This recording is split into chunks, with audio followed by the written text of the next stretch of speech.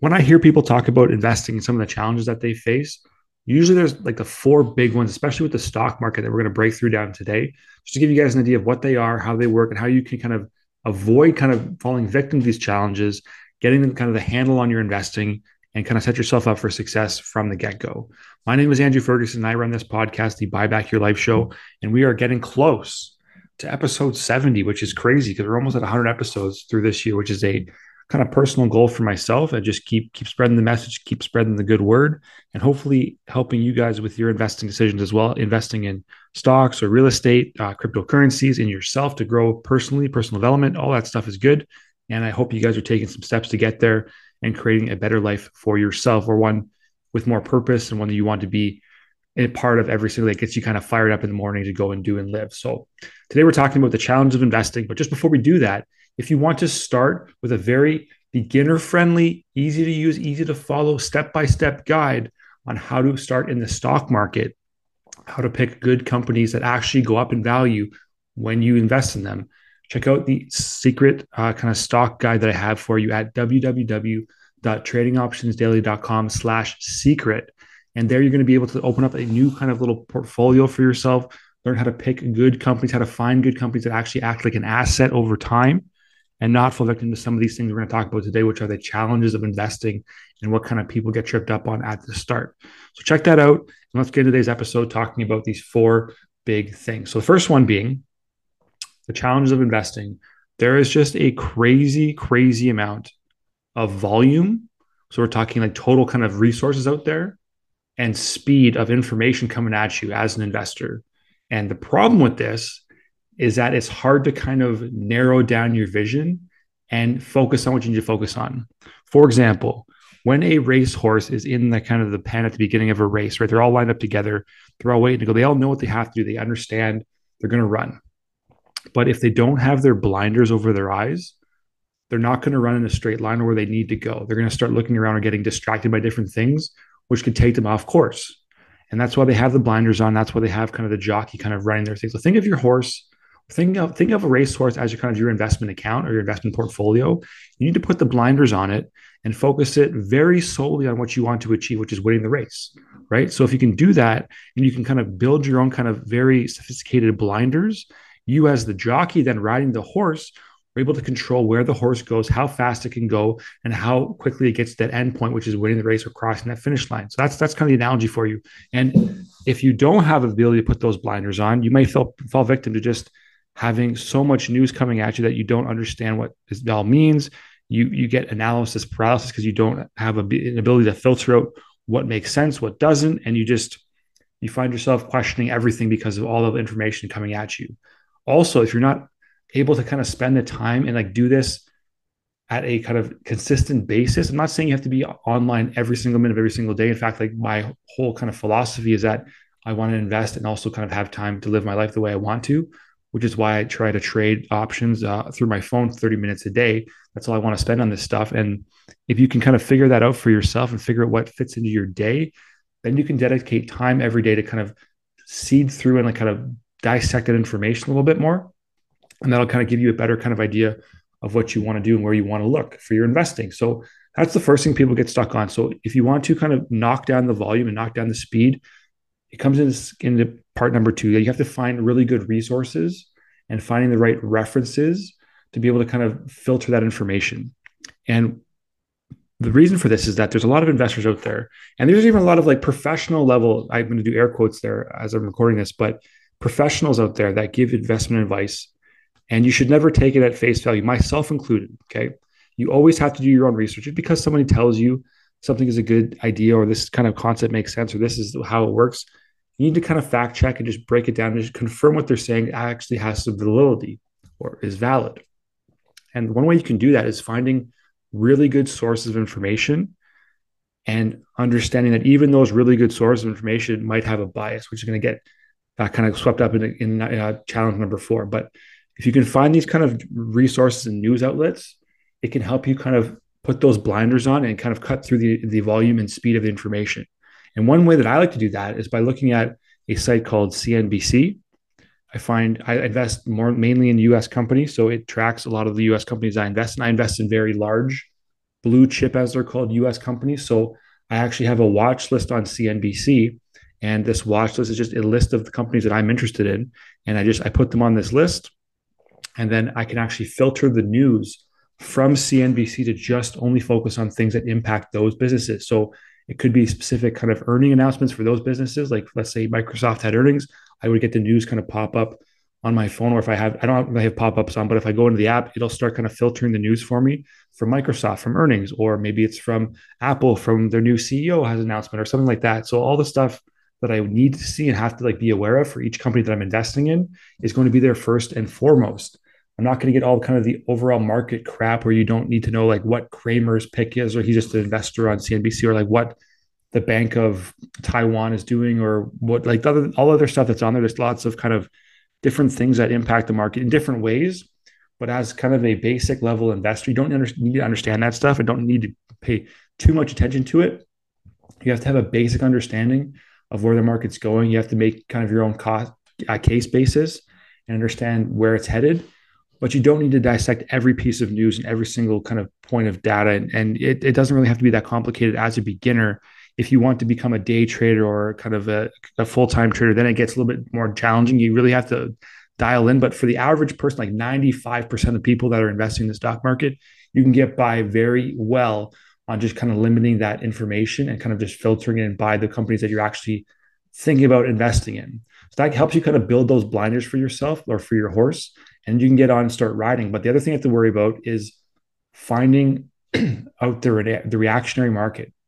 Okay. And what I mean by the reactionary market, you have to filter that out, is that when something breaks in the news, often the kind of the big hedge firms and Wall Street traders out there, they're going to hit it. They're going to get access to it first. They're going to know about it first. And it might not be more than 10 minutes before you see it on the actual news site, wherever you get your information from.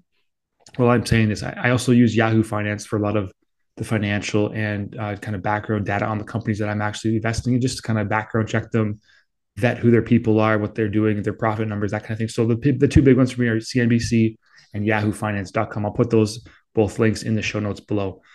So what you have to do is remember that these companies that are trading billions and billions of dollars, that's all they do.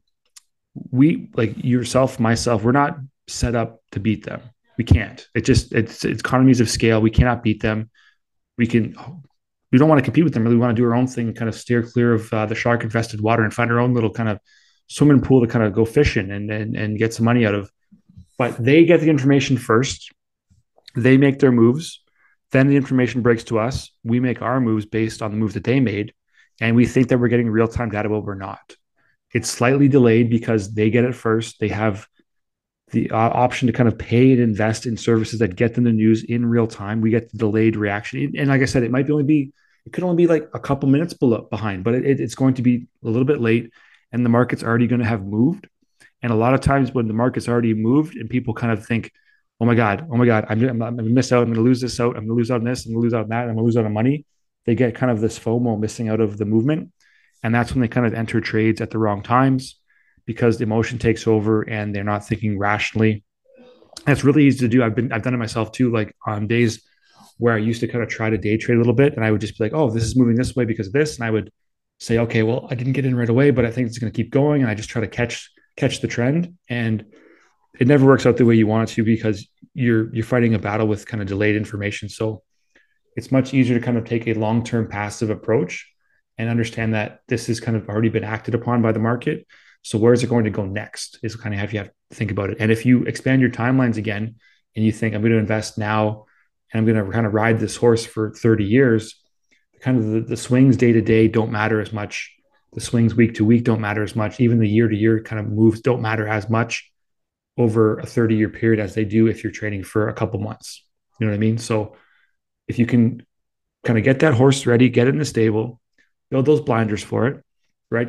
Have a good coach, feeding it good information, feeding the horse good food. Let's say the information you're going to get and actually filter down is going to be the food or the hay that the horse eats. Put a good information in, and then understand that when you start the race and you start investing, maybe the jockeys beside you already know like kind of where they need to go, and they're already making their move, and you have to kind of react to that after they've made their move. So you're always kind of playing second fiddle and playing kind of catch up in the terms of information that you're using. And if you can understand that, and just have a thought about what could happen next instead of what's happening now, it can be very advantageous, and you can kind of pick better kind of position trades for your investments when you decide to do that. And the fourth thing that is a big challenge for investing is that you might have this horse and you might be feeding it good information. You might be building the best blinders to keep it on track and keeping it very simple and just reacting the right way after things have already happened. And there still might be an unconscious, or not unconscious, it's a bias. Let's go call it a bias, because a place like CNBC and Yahoo Finance and spokespersons for different companies, they're all in the world of advertising, and they want to affect a certain outcome.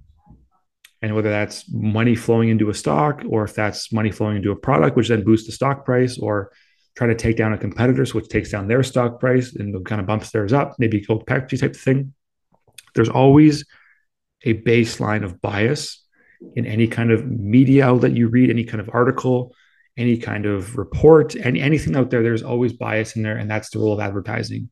So we have to try to cut through that and understand that the media doesn't always tell you what you need to know and what you should know, what you should focus on, because they're out to sell headlines. Like if you're on a website, they're trying to get traffic to their website. They're trying to generate stories that are interesting and also deliver content that's valuable. So it's not a super like aligned kind of thing. Like if they were just giving the best information possible to investors, it'd be super boring stuff that no one else would want to read. But they have to craft these big headlines about things that are going on and give their ideas and kind of come up with these analysts who have kind of personalities to sell to the public, so they actually have people coming and reading their stuff and thinking it's a valuable thing. When in fact, a lot of it you can cut through the bullshit and just kind of get the real data that you need to see, which is a lot of times it's earnings numbers, it's revenue numbers. Is the company making money? Is the company making more money than it did last year? Is the leadership team in place good quality people with records of success with other companies and other jobs? Those are kind of the big things you have to look at. Like, what is kind of the company's advantage? Do they have different ways of making money? You can kind of filter those things out and understand that the bias exists in the media.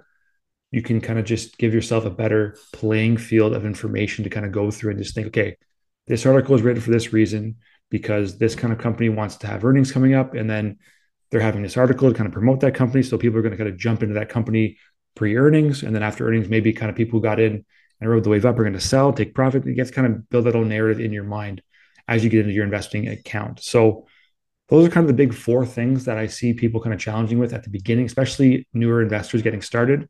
But again, if you want a very easy way to solve this problem or solve one of the problems, which kind of encompass all four, and it is that you can figure out ways very easily to pick good companies that act like an asset long term. And to do that, I have a simple walkthrough that gives you kind of a step by step with a video of me helping you kind of along the process.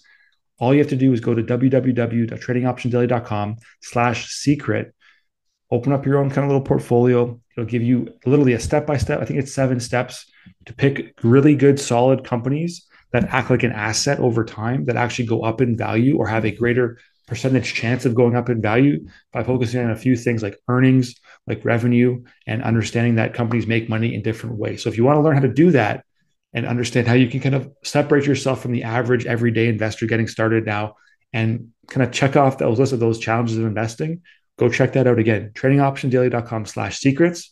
Learn some stuff there, get started there. If you have any questions, I'm an email, I'm a message on Instagram, Facebook, YouTube, anything. A message away. Love to help you guys out. Hope you got some value to this episode here on the Buy Back Your Life show. Keep working, keep investing in yourselves, and I will catch you guys on the next one.